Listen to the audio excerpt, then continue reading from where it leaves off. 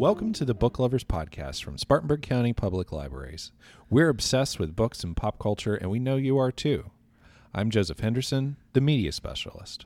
I'm Carmenita Turner, the Media Collection Development Librarian. And I'm Jess Herzog, the Director of Adult Services. When's the last time you listened to an audiobook? For Carmenita, it was yesterday. But audiobooks are a part of all of our lives. So on this episode, we're talking about our relationships with audiobooks, how we enjoy them, and what we know about the Audie Awards. We're also sharing some of our favorite Audie Award winners, recommending places to start if you've never read an audiobook before, and if you're listening to a podcast, you should try an audiobook. We're also manifesting Beyonce as an audiobook narrator. Let's get started.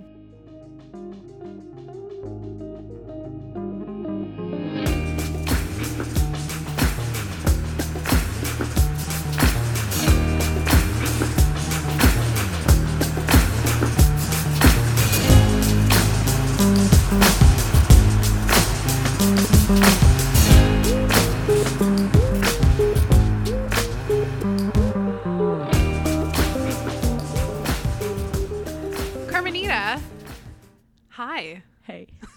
So Hello. our topic, hello Joseph also.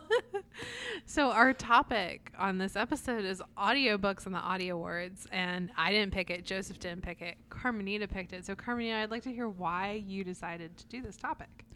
Because I was tired of defending myself with only reading audiobooks on our podcast. Do you really feel like you're defending yourself all the time? No, I don't. But I do feel that I primarily read audiobooks, and I do keep track of my reading, and I keep track of how many of them are audiobooks. And this year, so far, I've listened to about 350 hours of audiobooks. That's wild. Yeah. Wow. Because that's primarily what I do. And of all the books I've read this year, it's probably 80% audiobooks, 10% graphic novels, and 10% print books.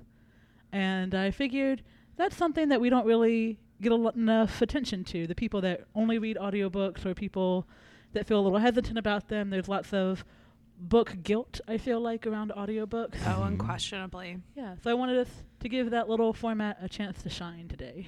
Yeah, Nice. and I think it's a really good topic to pick because, at least for us here at headquarters, and I think we see that at some of our branches too, we have this dedicated group of patrons who are commuters or drive a lot for their jobs, and all they do all day long is listen to audiobooks, and they'll burn through 3 or 4 things a week because they're reading basically nonstop while they drive.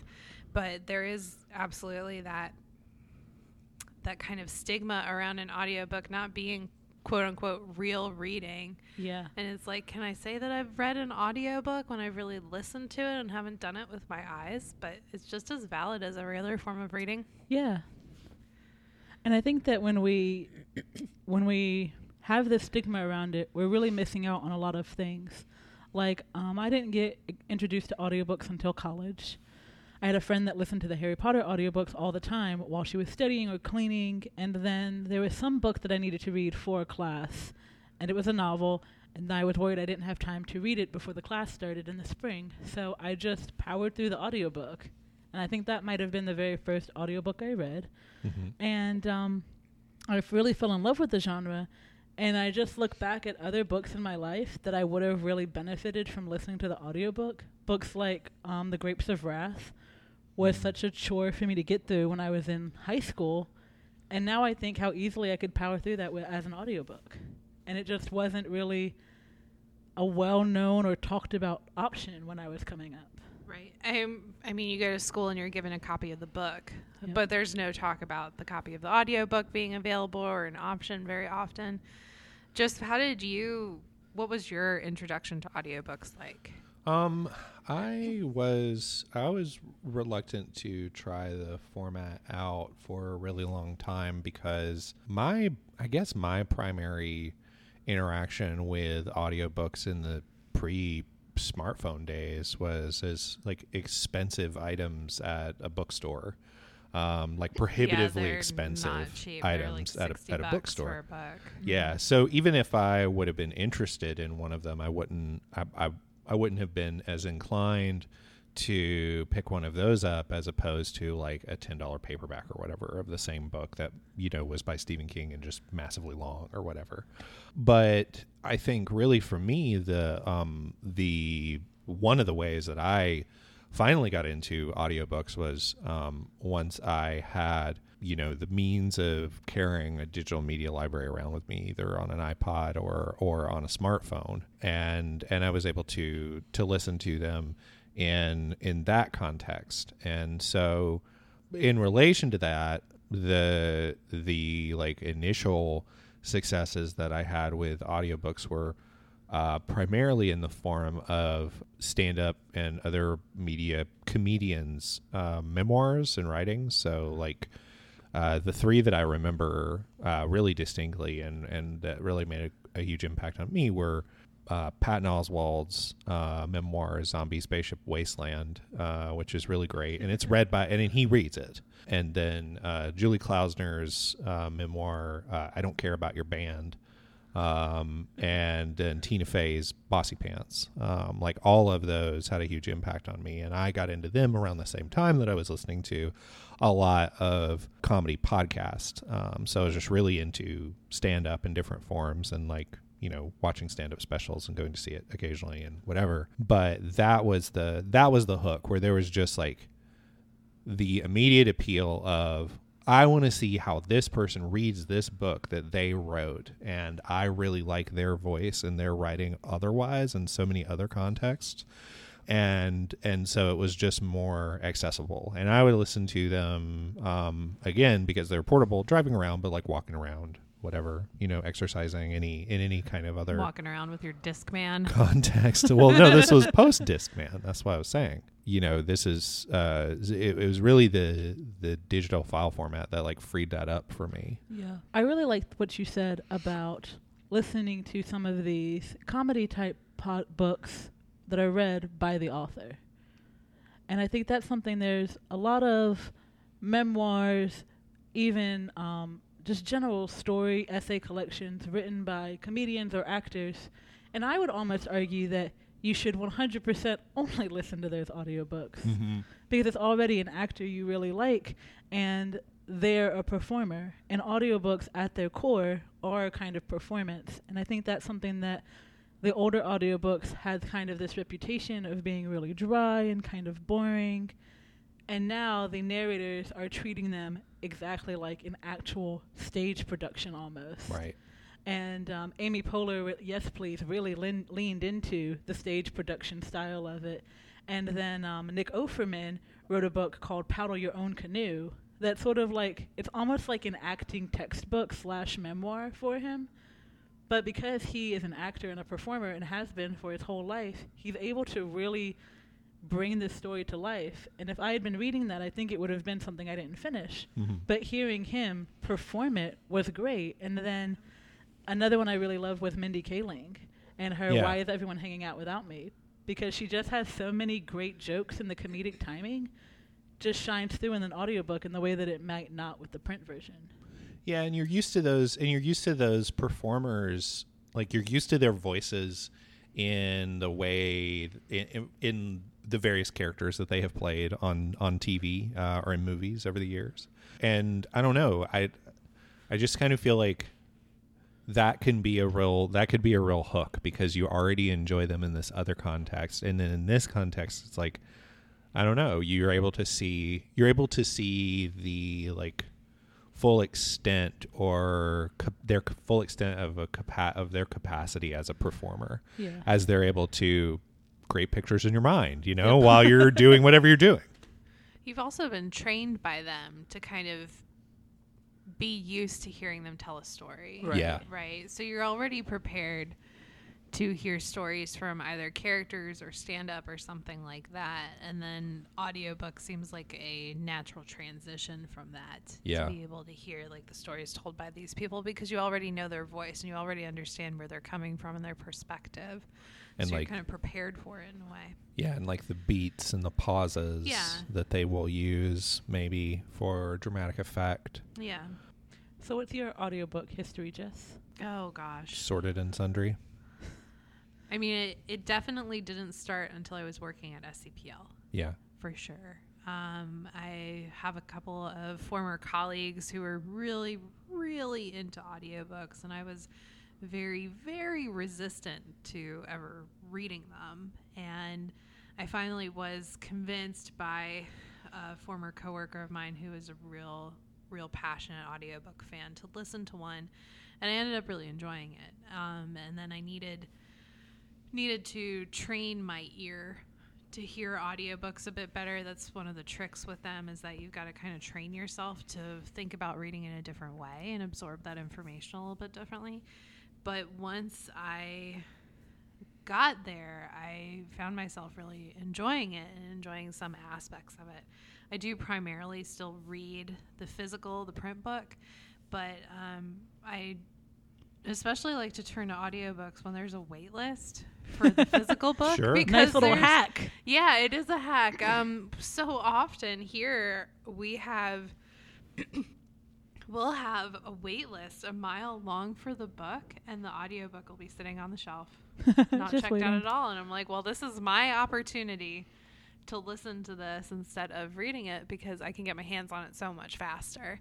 Like the audiobook recently for The Four Winds, the Kristen Hanna, we got through that list so much faster than we did with the physical book. We have way more copies of the physical book, but the demand isn't there as much with audiobooks because it's so much more specific, and it does require in a certain way. I mean, it requires an additional amount of technology, right? And for some people that's not as accessible, maybe. I mean, for us, we have a huge physical audiobook collection, but there are a lot fewer CD players than there used to be 15 years ago. Sure. Yeah, there's been times when I've listened to a CD audiobook. Most of the audiobooks I listen to are through our various digital library apps.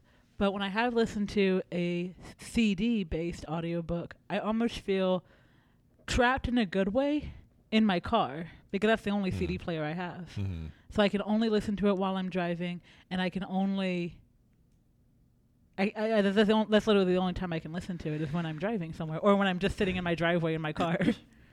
I loved a couple weeks ago, we were getting rid of the music CDs here at SCPL. We were removing them from the collection. And I said to you, do you want any of these?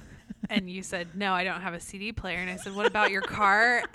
And what did you say? I think I was like, that's for audiobooks. Yeah, you said, no, it's an audiobook player. That made me Dedicated. laugh really hard. Dedicated. I mean, for you, that really is what Yeah. it's for. And that's become, for me, what it's for, too, because now I listen to music primarily on my phone. I don't really listen to Right. CDs. So if I am using my CD player in my car, it's almost always going to be for an audiobook. Yep. Unquestionably. So, but going back to something you said earlier, Jess, about you said once you got used to and trained yourself, what helped you train yourself for audiobooks? It's really pretty similar to Joseph, which was going back and listening to voices that I knew and could rely on and perspectives that I understood. Bossy Pants is also one for me that I listened to pretty early on. And then also listening to stories that I really wanted to listen to but knew I didn't have time to physically read, Right. like in terms of the book in front of my face. And that was very helpful because it was stuff that I'd always wanted to pick up and meant to read at some point, but just didn't have the opportunity to. I have to read a lot here at work. I do the book club, and I'm at that time, roughly around that time, was when I started grad school. Ooh. And so I was reading nonstop for library science, and that's really thrilling. But most of it is book, or not even books. Most of it's articles. Mm-hmm. And audiobooks became the only way for me to have any leisure reading at all. Mm-hmm. And that was really where I started to really strengthen the muscle. And I took a class at one point that was young adult literature, had to listen to an audiobook for that. And I listened to Will Grayson by John Green, which is really, really well narrated. And it has a dual narration perspective to it. And I really enjoyed that. And I started listening to quite a bit of YA on audiobook, but it picked up steam, especially after grad school, because I was so exhausted by physically reading so many articles that audiobooks became the only way I could read at all. And that's the only reason I didn't fall completely off the wagon, was because I was listening to audiobooks. I couldn't even get through a graphic novel for a while. Yeah. And I was just so tired. It was like 6 months straight, and all I could do was listen to audio. And that was really helpful for me, for sure. And I don't listen to them as much now as I used to, but I just catch myself every once in a while being like, I'd like to listen to an audiobook now. And I'll go over to the shelf and find what I can find and just listen to it. Nice. Mm-hmm. Yeah. Yeah, I like to have one going in the background. And what I mean by that is I'm the type of person who tends to have a few books going at once. Are you? Yeah. I like to read a lot of stuff. I like to have a few different titles for a few different moods, depending on what I'm hoping to feel while I am having this particular reading session. But I often feel like whatever my audiobook listen is, it's like it's always a little bonus treat of some sort that could either move really quickly or it could move really slowly, but it doesn't really matter because I'm able to like put it in the place in my life where I can't sit down with a book, but I'm doing other things and I can divide my attention in those moments easily. You know, you might be in the garden. Could be in the garden, could be walking the dog, could be washing the dishes, could be driving, to and from work, whatever. Or one of the examples that I found was actually a great context for listening to audiobooks was exercising, specifically running, because I was working recently on a Couch to 5K like training sequence, and I was trying to listen to music while I was doing that. Mistake. And it was a terrible idea because I would pace myself to the beat of whatever I was listening to. Not realizing I was running way along, too fast. Listening to Beethoven's Ninth Symphony and Yes. just raging all the way. That was me.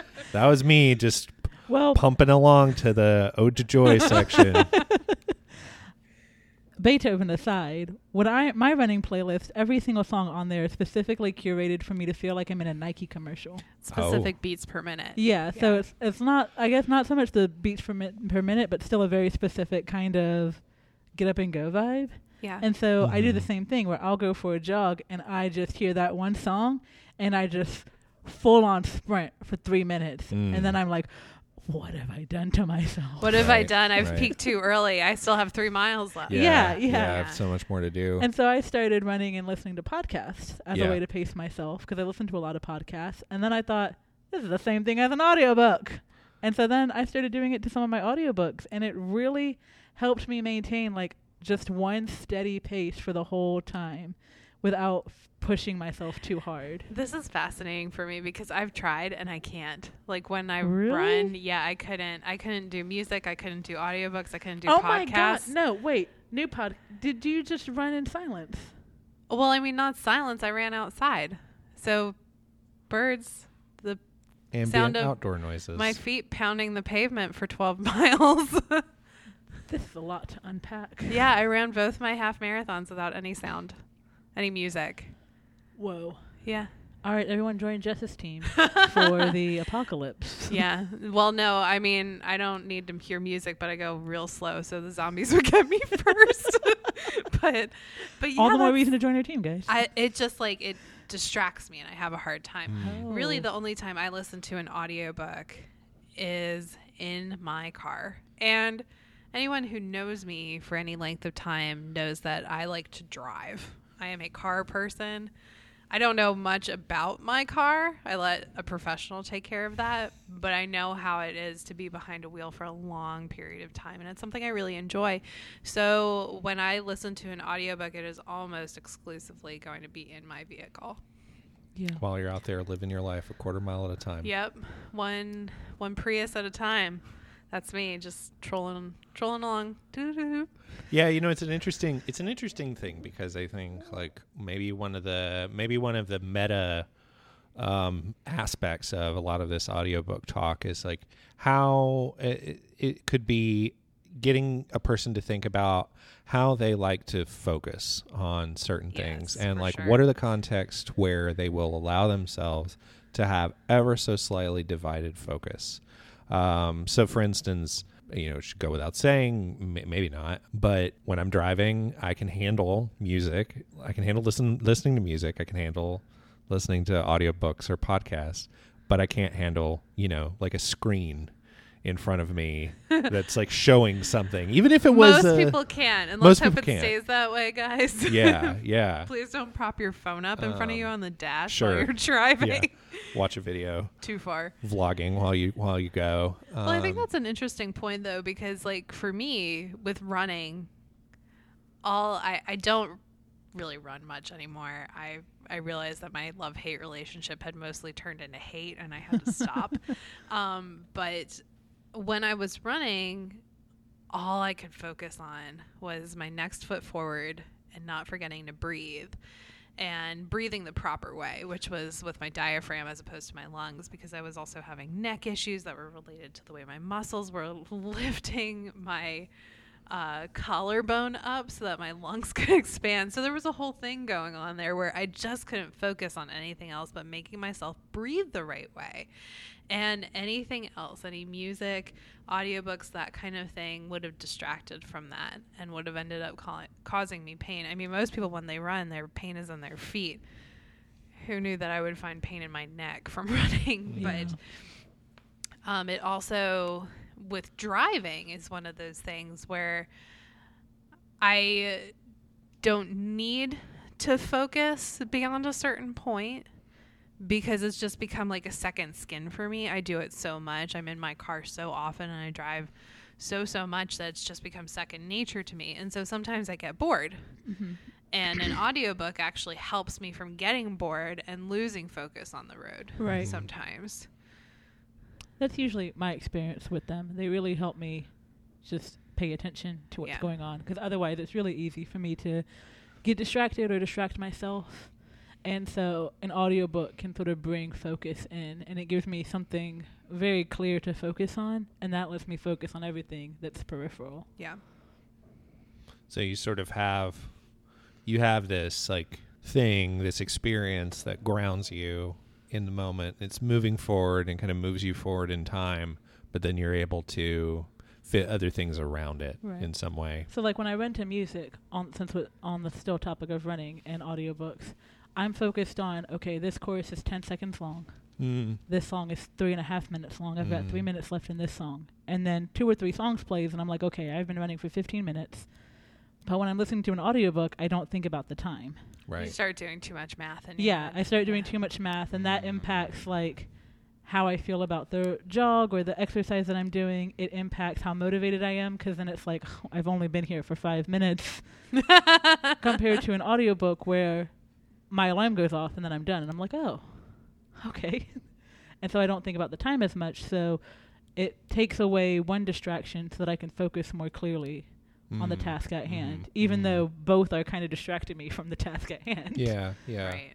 Well, and I think there's like, I don't know, this is kind of going into more philosophical territory, but I do think that like the idea of having a binary between like attention and distraction is probably not, it's like most binaries, probably all of them, it's just not correct. Right. Yeah, it's a false binary for sure. Instead, what we have is like all of these different like gradients, and kind of like what you're talking about, almost both of you really, where they're like different levels and in sort of divisions of intensity in attention. Yes. And what you need in a given moment or in a given situation to get you through whatever you're doing, whether we're talking about running or driving or cleaning or what have you. And that is something that has definitely gotten more intense. I don't want to say worse, but just more intense for me as I've gotten older. Yeah. Because a big thing that turns me to audiobooks is just being able to split the attention a little bit.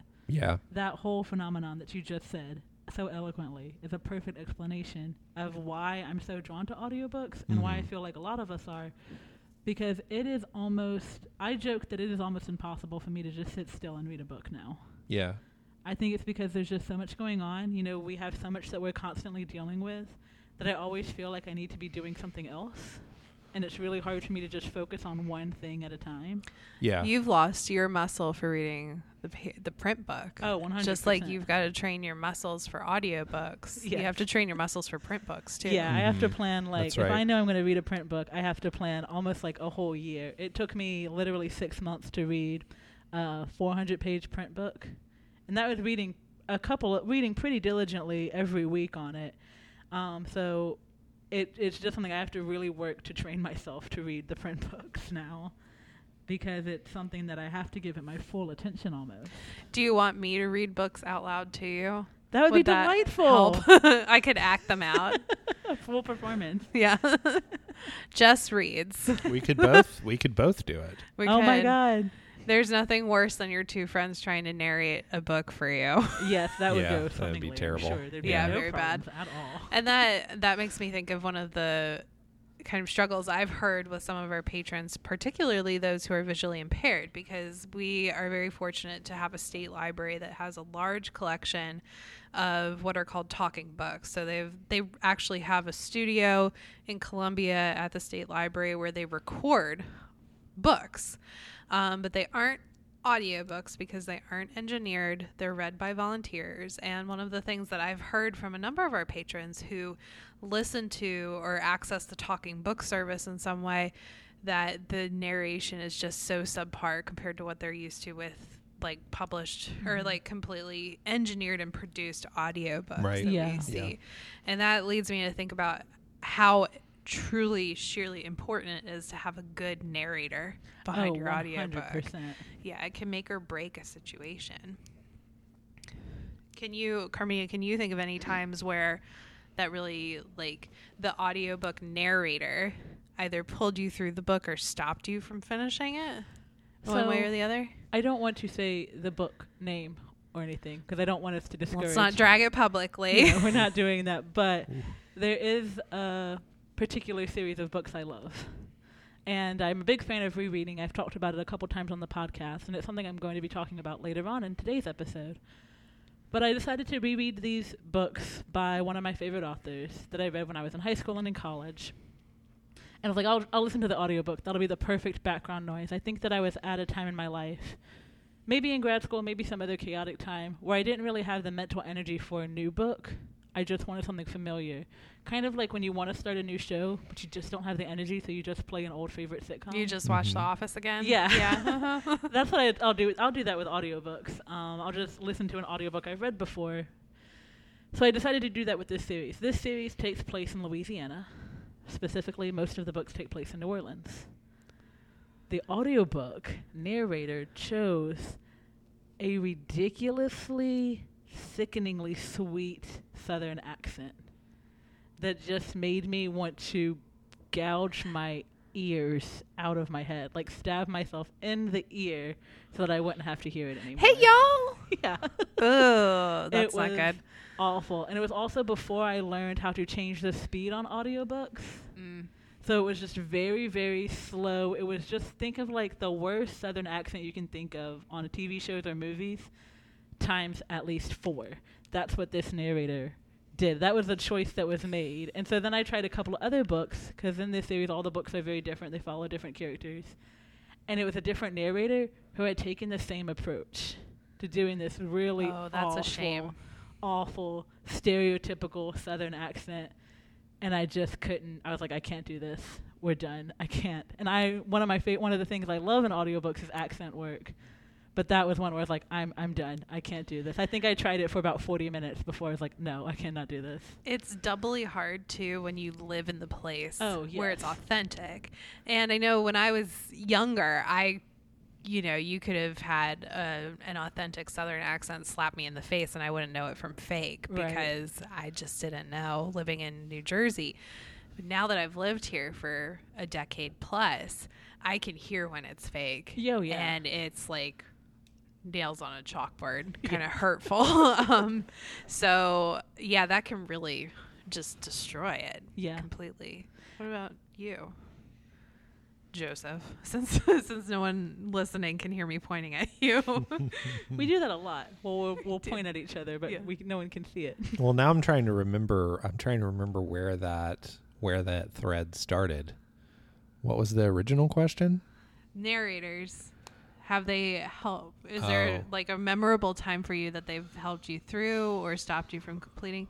While you're thinking about it, I can go through one of my own. I again won't say the name of the book because I really don't want to drag it simply because I didn't enjoy it. I know I have met other people who have enjoyed the book, but I finished the whole thing, and the only reason I finished it was because Dion Graham was the narrator, and I could listen to that man read me the phone book all day. His voice is so perfect for a narrator, and I've listened to a couple of audiobooks by him.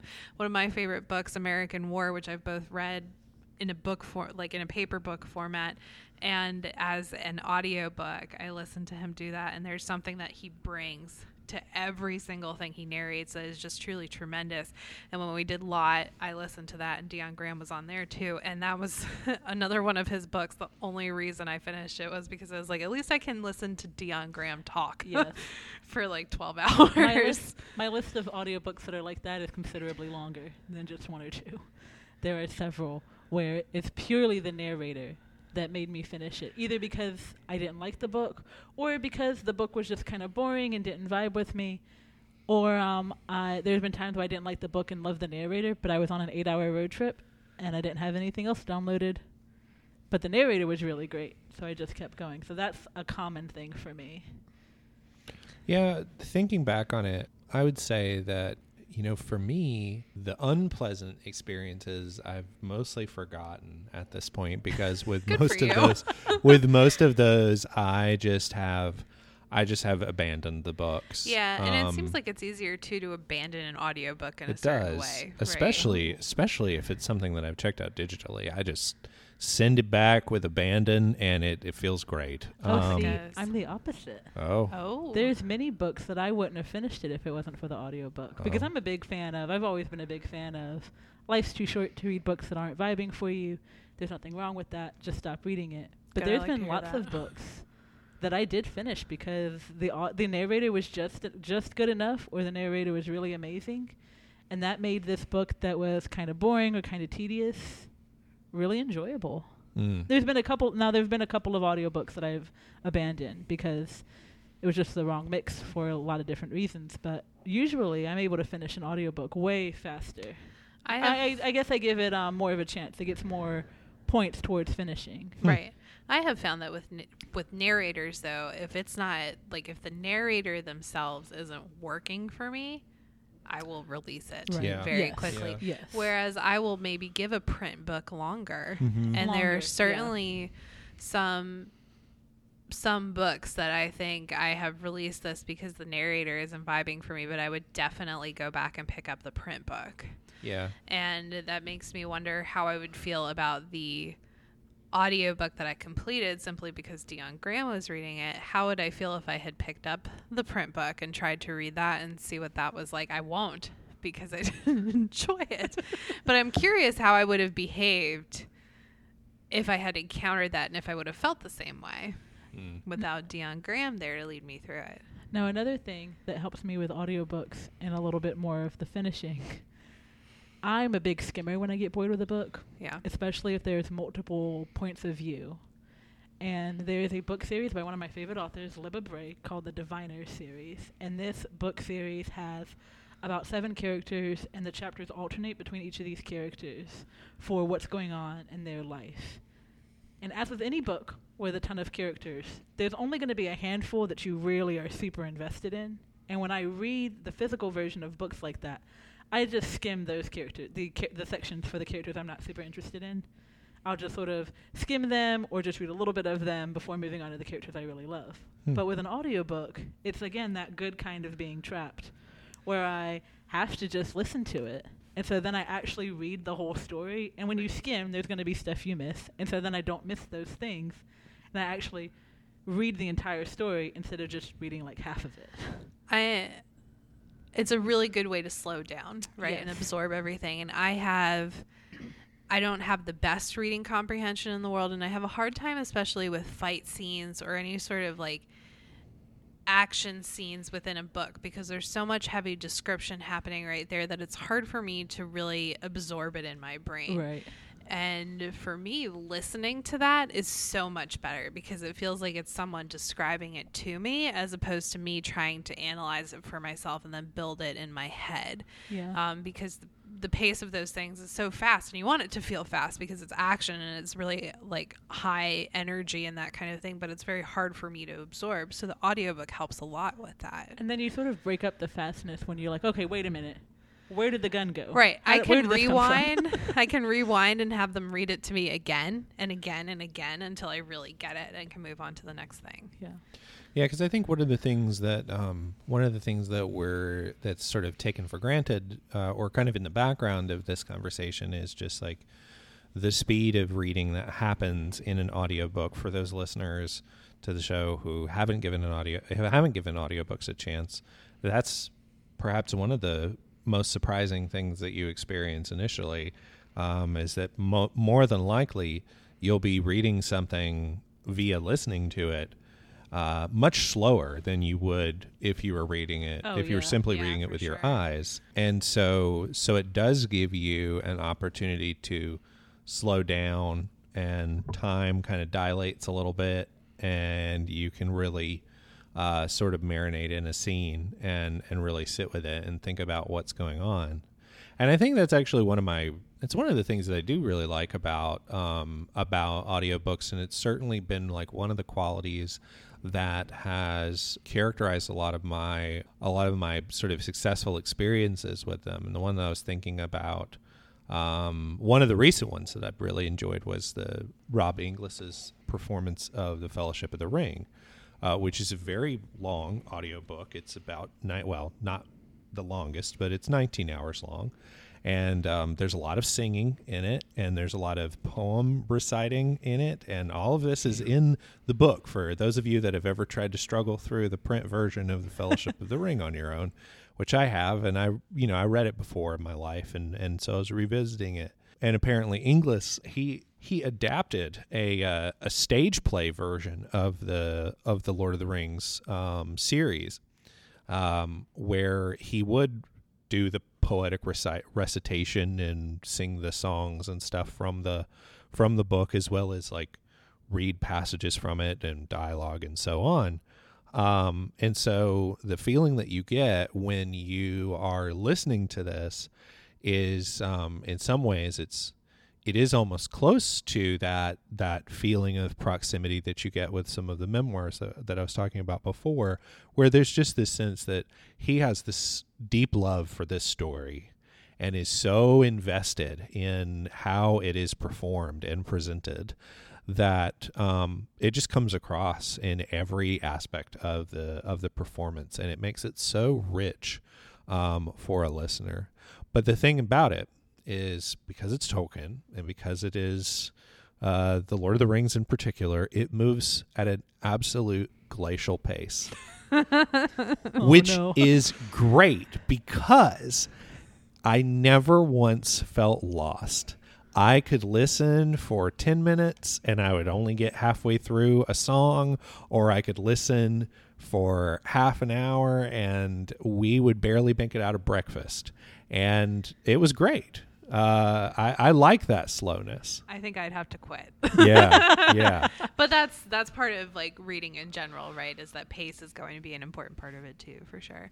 And I think about when you talk about how evident it was for Inglis or how evident it is as a reader that Inglis really cared about this content. It made me think of, I felt the same way about the graphic novel for Slaughterhouse-Five.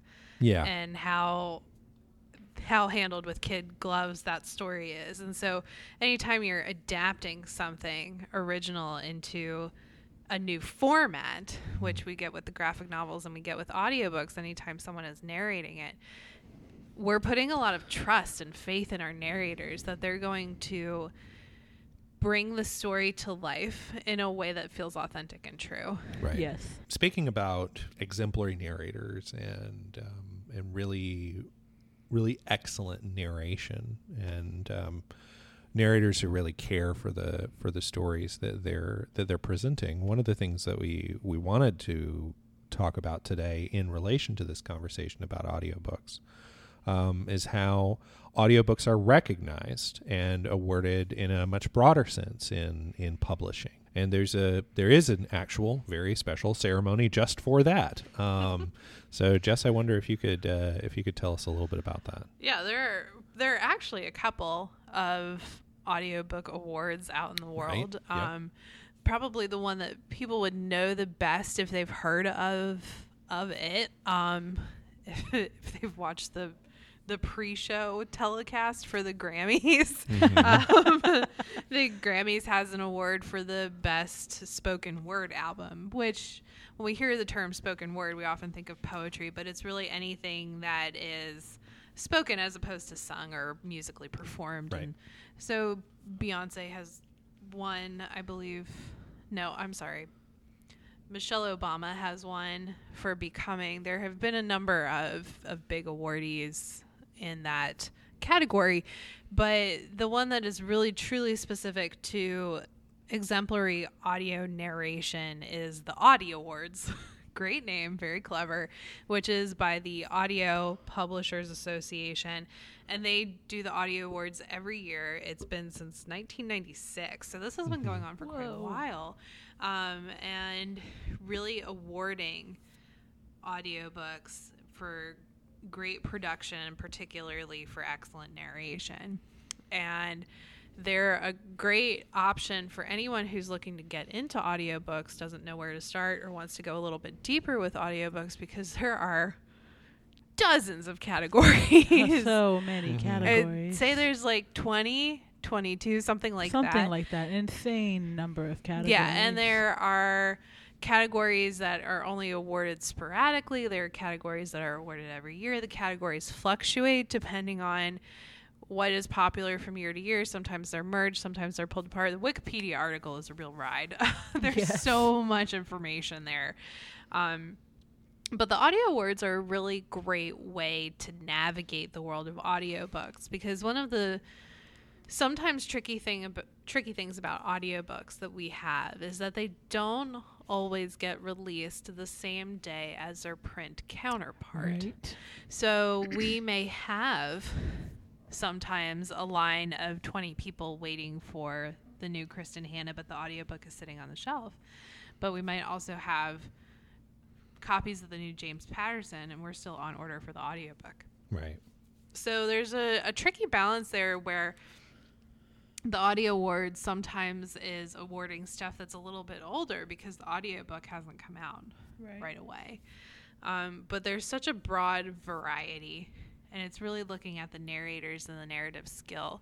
And I was wondering if we could talk about some of our favorite stuff that has won Audies and why we love what we love and what it's won. Sure. I could maybe start us off with this a little bit. I mean, I'll talk about a particular writer that I think I honestly got into primarily because of the audiobook performances being so distinctive and just like enrapturing. And that's Hilary Mantel. I've read the first two books in her trilogy of novels about Sir Thomas Cromwell. The first one is called Wolf Hall, and the second one is called Bring Up the Bodies. The Mirror and the Light is to be read by me. It is quite a doorstopper of a book, but I know I'll get to it eventually.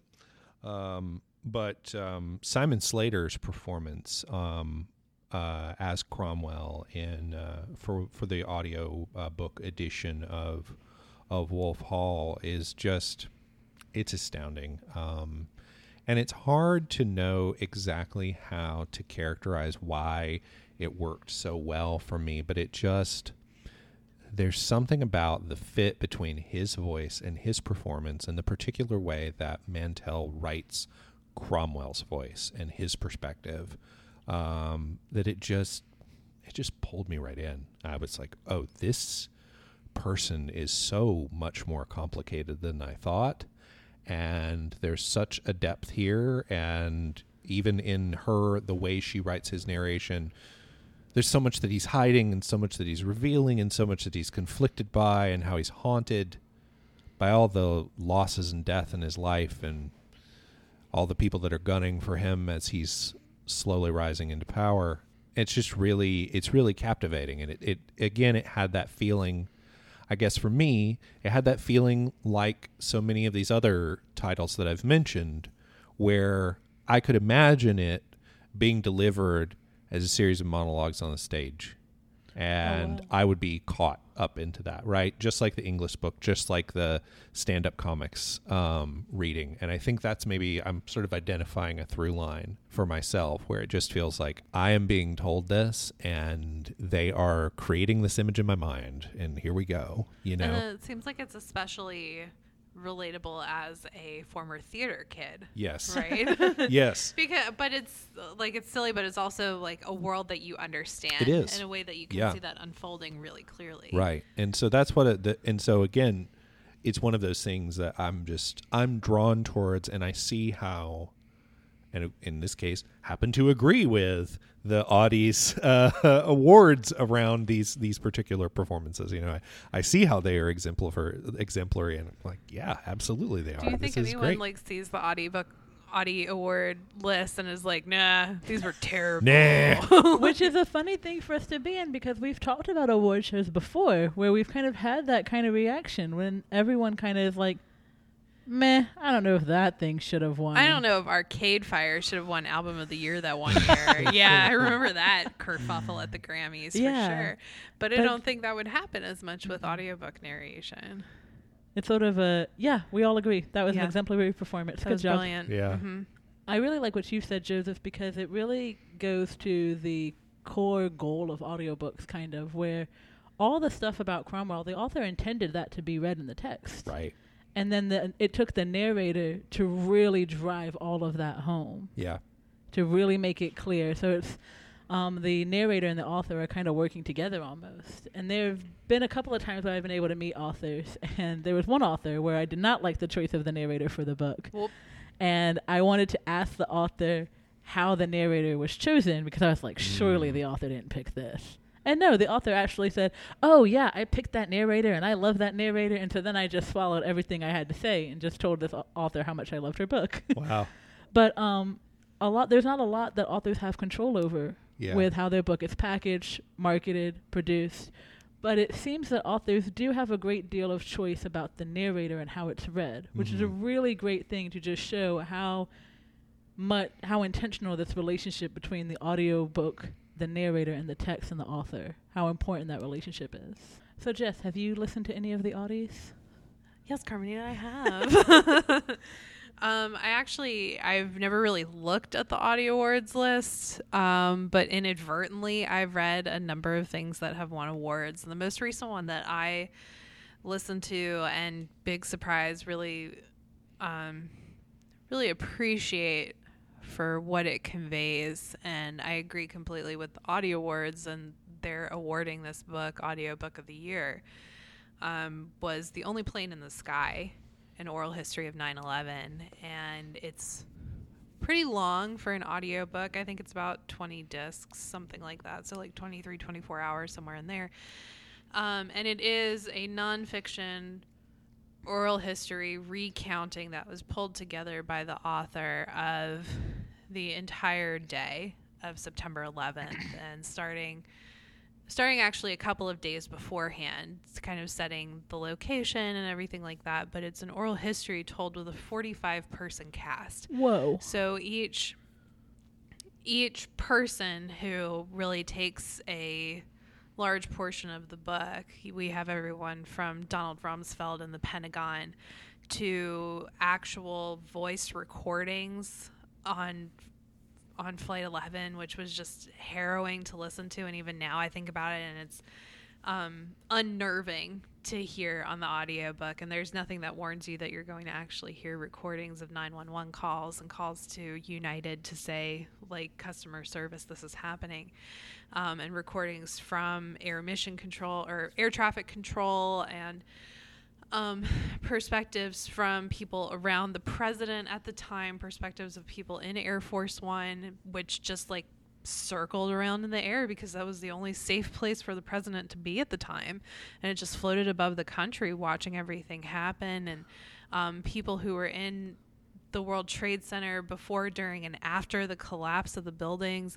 And it just goes chronologically through the day and moves back and forth between Pennsylvania and DC and New York City and Air Force One and in a couple of cases Houston, so that you really get an idea of what's going on. And there's a particularly devastating chapter read by kids in different grades and going from kindergarten all the way up to 12th grade and narrating what their day was like from all over the country. But the audiobook is so well narrated because each of these characters, at some point you find yourself really seeing the narrators as the characters themselves. And in some cases they are read by the people who went through this, but in some cases not. They couldn't get Donald Rumsfeld to read his parts. Bummer. Yeah, what a shame. But it's so well engineered, and everything, it's once again handled with kid gloves to tell this story in the most authentic way possible. And I imagine I wouldn't have been able, I don't think, to get through the audiobook, or not the audiobook. I don't think I would have been able to get through the print book. Mm-hmm. But I was able to get through the audiobook because the seconds in the CD just kept ticking and kept going. And I couldn't get hung up on X, Y, or Z because it kept moving. And that was really helpful for me to be able to read it, because I don't think I would have been able to finish it otherwise. This is something I said on our episode about Carmen Machado's book, but I think it's relevant here too with getting through that book, Jess. And it's that when someone is telling you an awful thing that has happened, either to them or them as a proxy of the character or the real person in this situation, it's a lot easier to hear this awful thing than it is to read it. And you can really I feel like it's easier to understand the emotional magnitude. It's more digestible that way. And you can not only digest it, but really hear it much better than if you read it, because then it's like a person's voice. And it's a sort of a constant reminder that this is a real thing that happened to actual people. Yeah. As opposed to when you're reading it on the page, then when you close the book, it's done. But this just gets to linger because of the voiceovers. And for us as humans, we think about like, oh, well, we've been reading paper books for so long and we don't pick up an audiobook until for most of us, we're in college or after that. But we've been taught to listen from the day we're born, and we spend our entire lives listening to others. And so that really has taught us to listen to the story being told, especially with nonfiction audiobooks, especially with emotional ones like that, for sure. Carmenita, what about, we won't ask for the full list of every Audie Award winner that you've read, because I know it's basically all of them. The Venn diagram is just a circle. But what stands out to you among the Audie Award winners that you have listened to? So one that stands out to me is sort of like you said, Joseph. It is one where I saw it and I said, yep, that 100% deserves that award. In 2018, Trevor Noah's Born a Crime won for Best Male Narrator. Mm-hmm. And I read that and I said, yep, that's one of the best audiobooks that I've ever read. I love it. When I am trying to convince someone to read an audiobook, that's often a book I go to because it's just so incredibly well done.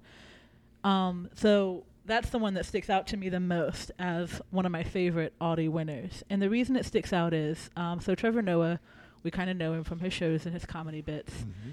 The title of the book comes from the fact that his birth was literally a crime. He was born during apartheid in South Africa. His mother is South African Xhosa, and his father is white, I think, from the Netherlands. And so the kind of interracial relationships were 100% a crime. And he being born was proof of an interracial relationship that is very clear and obvious. So he goes into his childhood, and it is a memoir basically following his earliest memory up until his mid-20s, sort of his whole quote-unquote childhood. And then when it stops right around when he comes to America and starts getting into all of his performance stuff here and in Europe. And it's really interesting one from a memoir perspective, because he has talked about in interviews about the writing of the book, he says that for his whole life he always just thought he was an indoor kid. And then when he started really thinking about his life and his childhood, he realized he was kept indoors. Mm-hmm. Right. Because his mom could have gotten arrested and put in jail because of his existence. And he remembers things where he had to walk a few steps in front of his mom anytime they went outside so that it would look like she was his nanny. Because his mom is very dark-skinned, he's very light-skinned, and so they couldn't in public look like they were mother and son. They had to look like there was some kind of other distant type of relationship there. And it's just stuff he didn't think about. So we have that great memoir aspect of it. Then we have the comedic performance that we've talked about with Bossy Pants, with some of the other books that we've mentioned on the podcast today. There are so many parts of the story that are tragic and hilarious. And being a comedian, Trevor Noah is able to just perfectly perform that. And the really notable part of it is when he's talking about how much he loved church growing up. Which, first, I love comedians, and it's very rare for them to say they actually love church. A lot of the comedians that grew up in church will say, I hated church, and here's this funny joke about it. Yeah. But he talks about how church was his first time performing. And it's because everyone in his mom's family was forced to assimilate to Christianity at some point in the history of his lineage, and were Christian. But they felt that God didn't hear African language prayers. God didn't hear Tossa prayers. God only heard English prayers because God was white, because all the white people did so well, and they all spoke English, so clearly God hears English prayers. And Trevor talks about how he was the one that spoke the best English of his family line at that time, so he was tasked with doing all the prayers. And he was the closest to being white.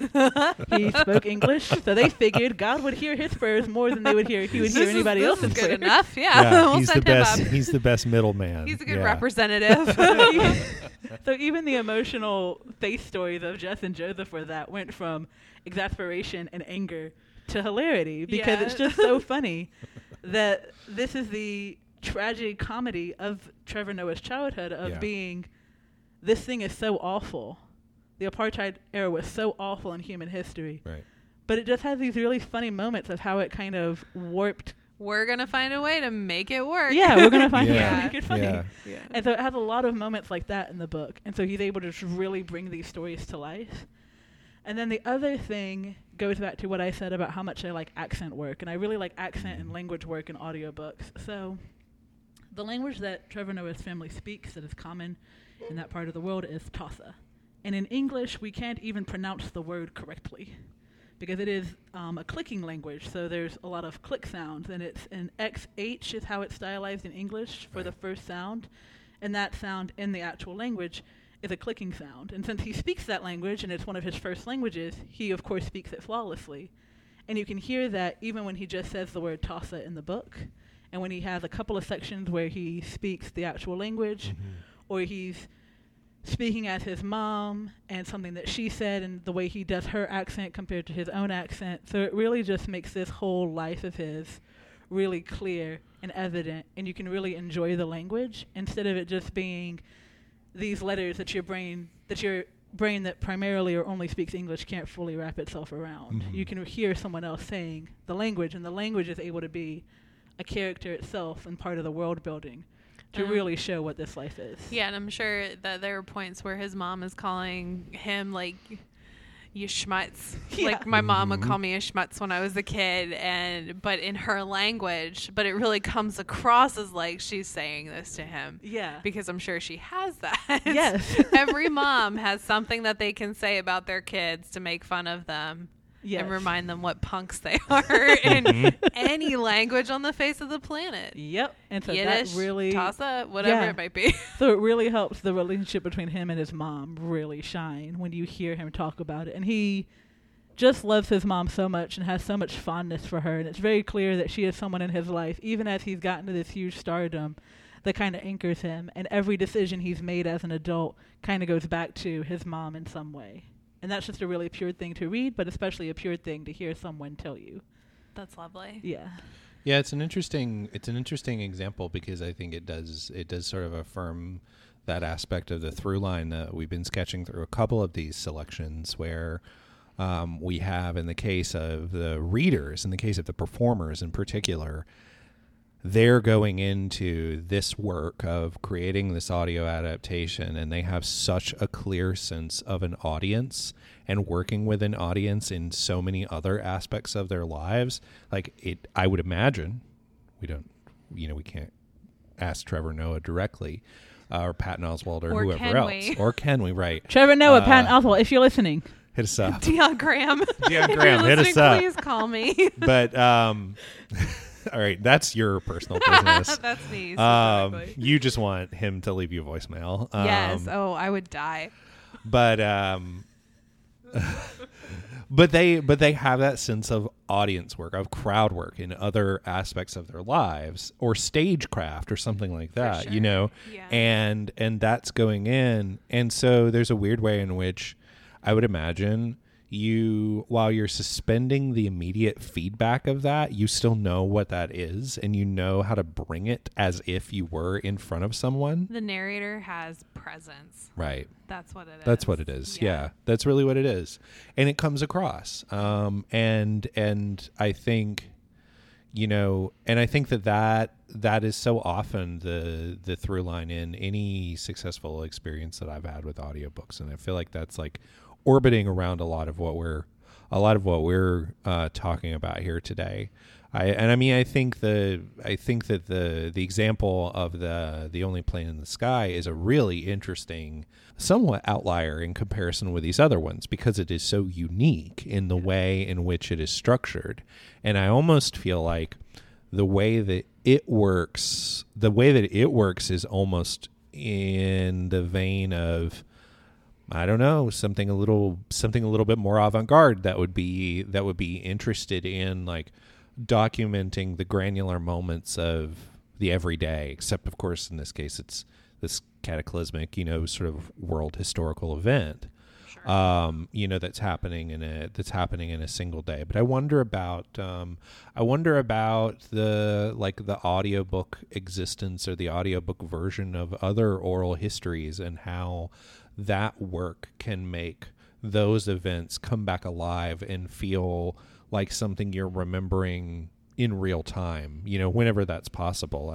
It's not something that I've sought out, but it's a very interesting medium to choose to use to tell those stories, because I could imagine just how affecting it would be, to move through it in that way, to hear all of those voices as well as those emergency calls and so on. Yeah, and I will say, like, some of the people who are on The Only Plane in the Sky are the people who had this stuff happen to right. them. You can hear the New York accent for some of these yeah, people. Yeah, Frankie.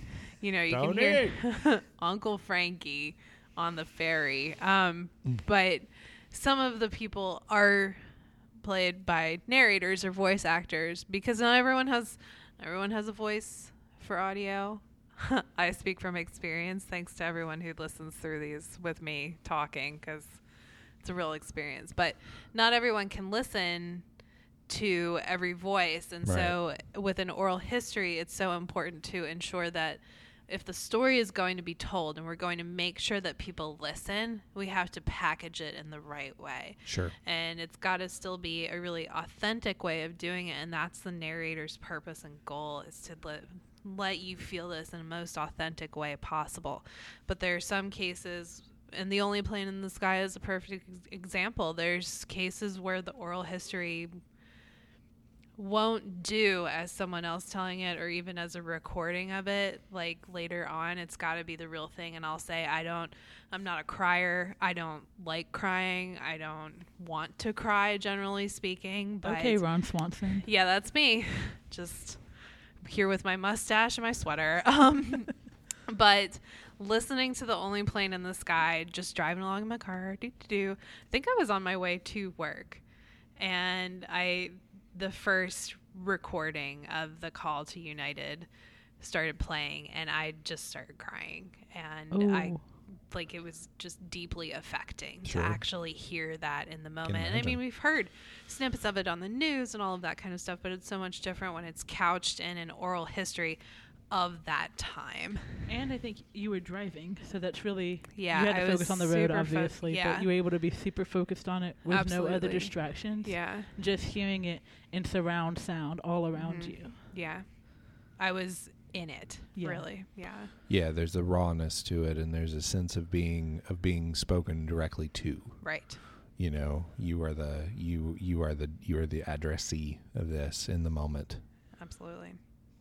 It's very striking. Yeah. So sharp turn out of a book that is the history of a national tragedy, that is a very important, notable book to read, but shifting into something completely different. Are there any people that you would love to see read an audiobook? Vin Diesel. What kind of book What would is he Vin read? Diesel reading? A book about family. Oh my. Okay, hear me out. Vin Diesel, The Godfather. Ooh. Oh, now that Right? would be not good, but interesting. I was thinking Vin Diesel, Anna Karenina. Oh, God. Oh God, that All first happy line. all happy families are alike. All sad family. Okay, right. Vin Diesel, funny part. But to stay in the same vein of someone that I think could and should narrate an audiobook memoir about their lives is The Rock. Oh my God, Oh. yes. Yeah. The fact that he hasn't already kind of shocks me. Because he is one of those kind of celebrities that has a diverse financial portfolio. He kind of does it all. Absolutely. He does do everything. I mean, he He'll- has his own tequila. He'll release a memoir when he's ready to run for office. Yes. Oh correct. my God, he's got my vote. That'll No be question. that'll be the Yeah. trajectory. That'll be a way to really hook him. Because he's Okay. also got I think it would be a lot like Trevor Noah's. Because he's a pretty fun guy. He's a big performer. But But he's he also gone has through a a lot. of, yeah, he's gone Yeah. through it. And so, and also like Trevor Noah, he's very close with his mom and Yeah. very adoring of her anytime he Yes. talks to her. And family is so important to him. I'm on board for this. Yeah, I would Cool. love this. Great. I'm glad we've decided it's going to happen. All right, The Rock, if you're listening, Dwayne Johnson. Dwayne Johnson, friend of the show, here to talk about his new memoir. Yeah, Could you imagine? we're manifesting it into the world. Joseph, what about you? Oh. Aside from The Rock, obviously. Oh, I don't know. Easy answer. This is tough. I don't know. One of the actors that comes to mind, I guess, or performers, I should say, that comes to mind, that I would imagine would do a great job reading certain audiobooks is the actor Michael Shannon. Ooh, yeah. Mhm. Yeah, he's one of my favorite performers working today, and he chooses really interesting projects to work on and plays really complicated and often very unlikable characters. And I think that I think he would do a great job reading some of the complicated and often unlikable characters in fiction, whether they were in novels by Cormac McCarthy or William Faulkner. I could see any of that working really well in his hands. And maybe these things already exist. I have no idea. But if they don't, maybe I too can manifest put it out into the universe and create a Michael Shannon narrated Dwayne "The version Rock" Johnson? of Blood Meridian by Cormac McCarthy. Wow, Would be very great. specific. Yeah, Yes. super specific. All right, so we've got here Dwayne "The Rock" Johnson, Michael Shannon. Who is the third in our trifecta? Yeah, Carmenita? Carmenita. What are you thinking? What do we got here? As in all things, Beyonce. Of course. Okay. But Fair. I say that not I just... could see the three of them having a buddy comedy Oh together. my God, yes. Oh boy. Ooh, not boy. not just because, I mean, she is my favorite pop culture icon and I could speak about her all the time, but she wasn't really someone I thought of as being someone that could be an audiobook narrator until Lemonade, the visual album. Hmm. Because a big component of the visual album is the poetry of Worcestershire. Yeah, there's a lot of spoken word on that album. Yeah. Right. And she is such an incredible narrator for the emotion of those words. Now, Worcestershire was a very noted, lauded, award-winning poet before she was on Lemonade. And so these were poems that weren't necessarily written for Beyonce for the most part. They were just poems that had already kind of existed. and then they just fit so well with the theme of Lemonade. But the way that she narrates and reads those poems with such heft and emotional weight, I would love to see Beyonce narrate a book of poetry. And maybe even kick it to the classics, and maybe I would love if she did specifically Audre Lorde's Black Unicorn, because that is something that is just about Black female identity in America, and there's plenty of other people that could do probably a better job as far as representation. Beyonce is a straight woman. Audre Lorde maybe would fit into a modern definition of bisexual. She had relationships with men and women, long-standing relationships with women, saw herself as a lesbian, and there's plenty of people that are Black lesbian performers that could do a wonderful job of reading Audre Lorde poetry. But I just think that that's like my favorite book of poetry is Black Unicorn, and I think that Beyonce would just do a phenomenal job with any kind of poetry, just really bringing it to life with emotional vitality. And it's something that there's not a lot of audiobooks for poetry, surprisingly, but I want there to be more. Yeah. Especially since I'm someone that I didn't like poetry when I was in high school. I really hated it. Even through college, I really hated poetry. And it wasn't until I was an adult that I was able to read past the typical American canon of poetry and read these other diverse authors or authors who are just a little bit outside the norm. And it really made me realize I love reading poetry. And I think an audiobook would be a really great way to get some other people into it. And musicians already do the performance of essentially poems, which are just songs. I don't think she would do a great job of it. She does a great job of all things in her life. Yeah, I'll just throw in an extra plug for listening to poems being read, whether you're finding them through the Poetry Foundation website or through audiobooks or whatever form. You know, this was, as a person who taught poetry for years, this was always one of the things that I emphasized to students. It was just to say, do not get locked into the page. Don't get trapped by what you see in front of you. You have to hear this first. It's so important, because hearing it, you hear the musicality. You get it in a way that you wouldn't otherwise get it so often. All right, it is now time for our Reader's Advisory Corner, and we're doing it a little bit differently today. Because even though we talked about the Audie Awards, I thought it would be prudent for us to recommend to everyone who's listening an audiobook as a good place to start if you've never listened to audiobooks. Yay. So, Joseph, what do you have? So I have a double recommendation. I have a specific... Oh, look who cheated. I have a specific book I want to recommend, but I also just have a general author recommendation that I want to throw out there for the audiobook curious. So I want to talk about Michael... Wait a minute. The audiobook curious. Yeah, I could say I'm audio curious. Audio like, what curious, yeah. I love that. Yeah. That's our new podcast merch. That's what it's going to say. Are you audiobook curious? It's time to make a display. Have we got some titles for you? Oh. So I want to recommend Michael Pollan, the noted science and food writer. He of Omnivore's Dilemma, Cooked, and so many other titles. His most recent book is called How to Change Your Mind: What the New Science of Psychedelics Teaches Us About Consciousness, Dying, Addiction, Depression, and Transcendence. And it is a wonderful audiobook to listen to because Pollan himself is so good at explaining really complicated things in really simple ways that will help you understand them. He talks a lot about neuroscience in this book. He talks a lot about mindfulness in this book. He talks a lot about mycology. And mushrooms. And it's really wide ranging, and it features, as with so many of his other books, all of the fascinating character studies that you may be familiar with, where he finds these really interesting people who are working on wild questions that you didn't even know were questions in the world. And he mixes that with his just characteristic style of writing about his own experience in a way that is really moving and really compelling. So if you are a fan of the Omnivore's Dilemma, or if you've watched his Netflix show Cooked, which is also excellent, I would really recommend this book. And I would also recommend If you're not interested in the science of psychedelics, I would recommend that you check out any of his other audiobooks, because he is just such an excellent writer and excellent audiobook narrator. So Carmenina, what about you? What's your recommended starter audiobook? I think we've done a good job, because mine goes a little bit more vague than yours does. Mm-hmm. And then we'll have Jess to pull us back in, I'm sure, as she tends to do. I'll do what I can.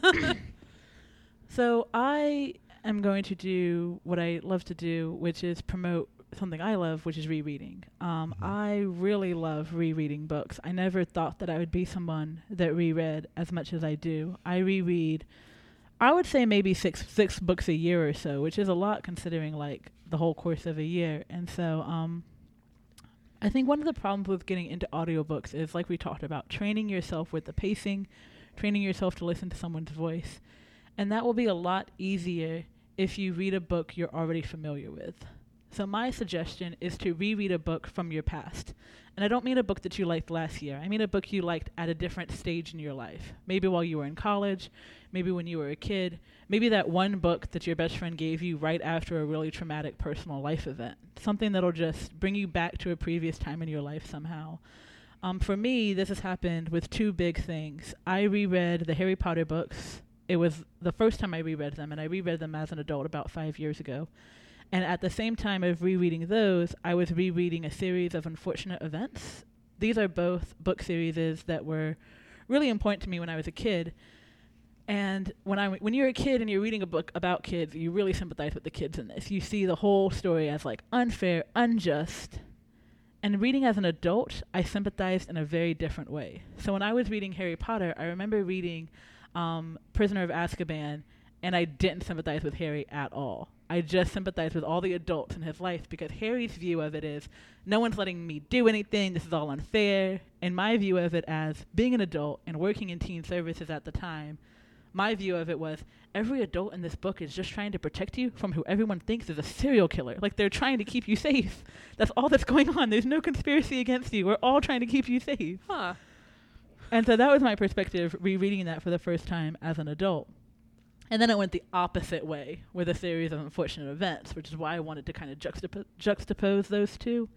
Because in series of unfortunate events, I was even more on the kids' side. I was like, these adults are so incompetent. They're doing nothing to protect these children.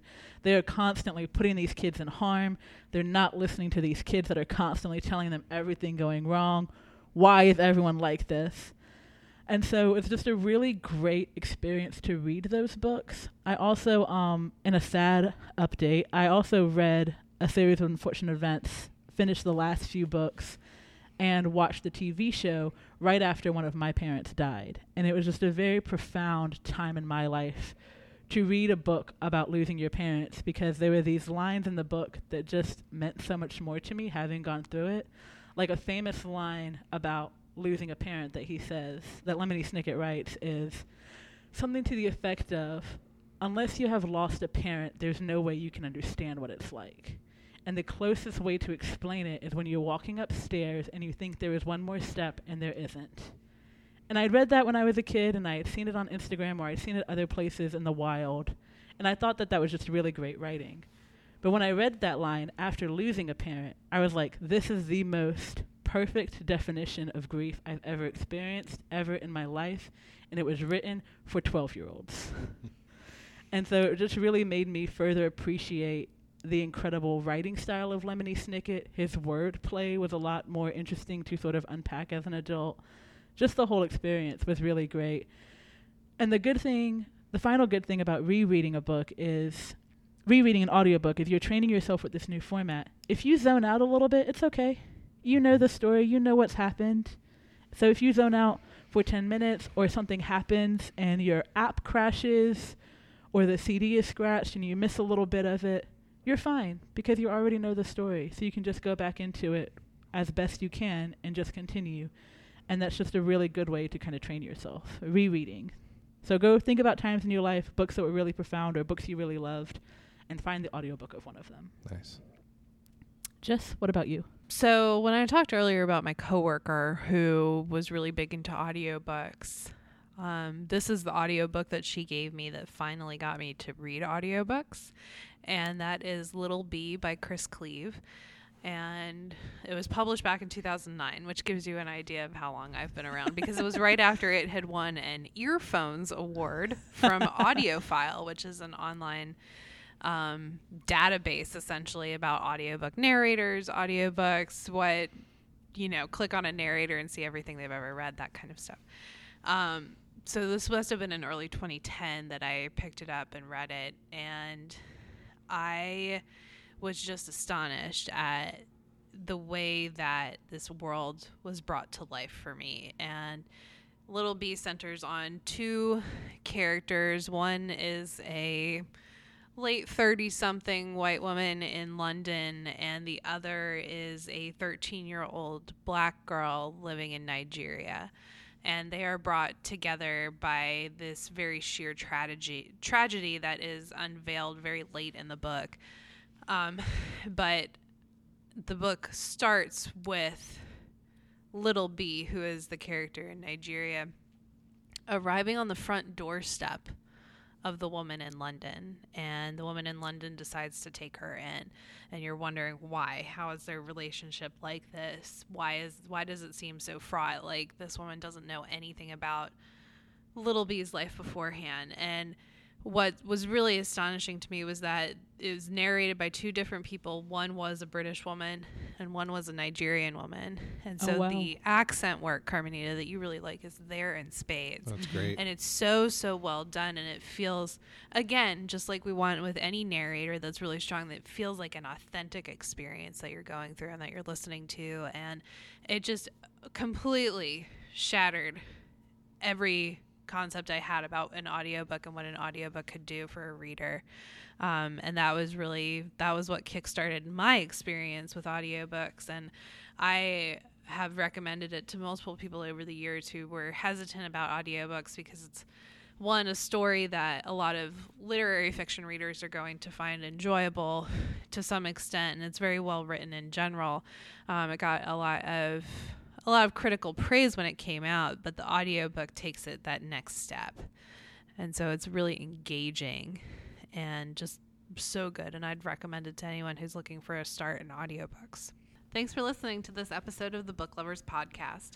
All our titles are available in the Spartanburg County Public Library's collections via spartanburglibraries.org. For more information about the audiobooks discussed on this episode, other episodes, or to learn more about us, check out our website, bookloverspodcast.squarespace.com. Rate, review, and subscribe to Book Lovers on Apple Podcasts, Spotify, Stitcher, and wherever you get your podcasts.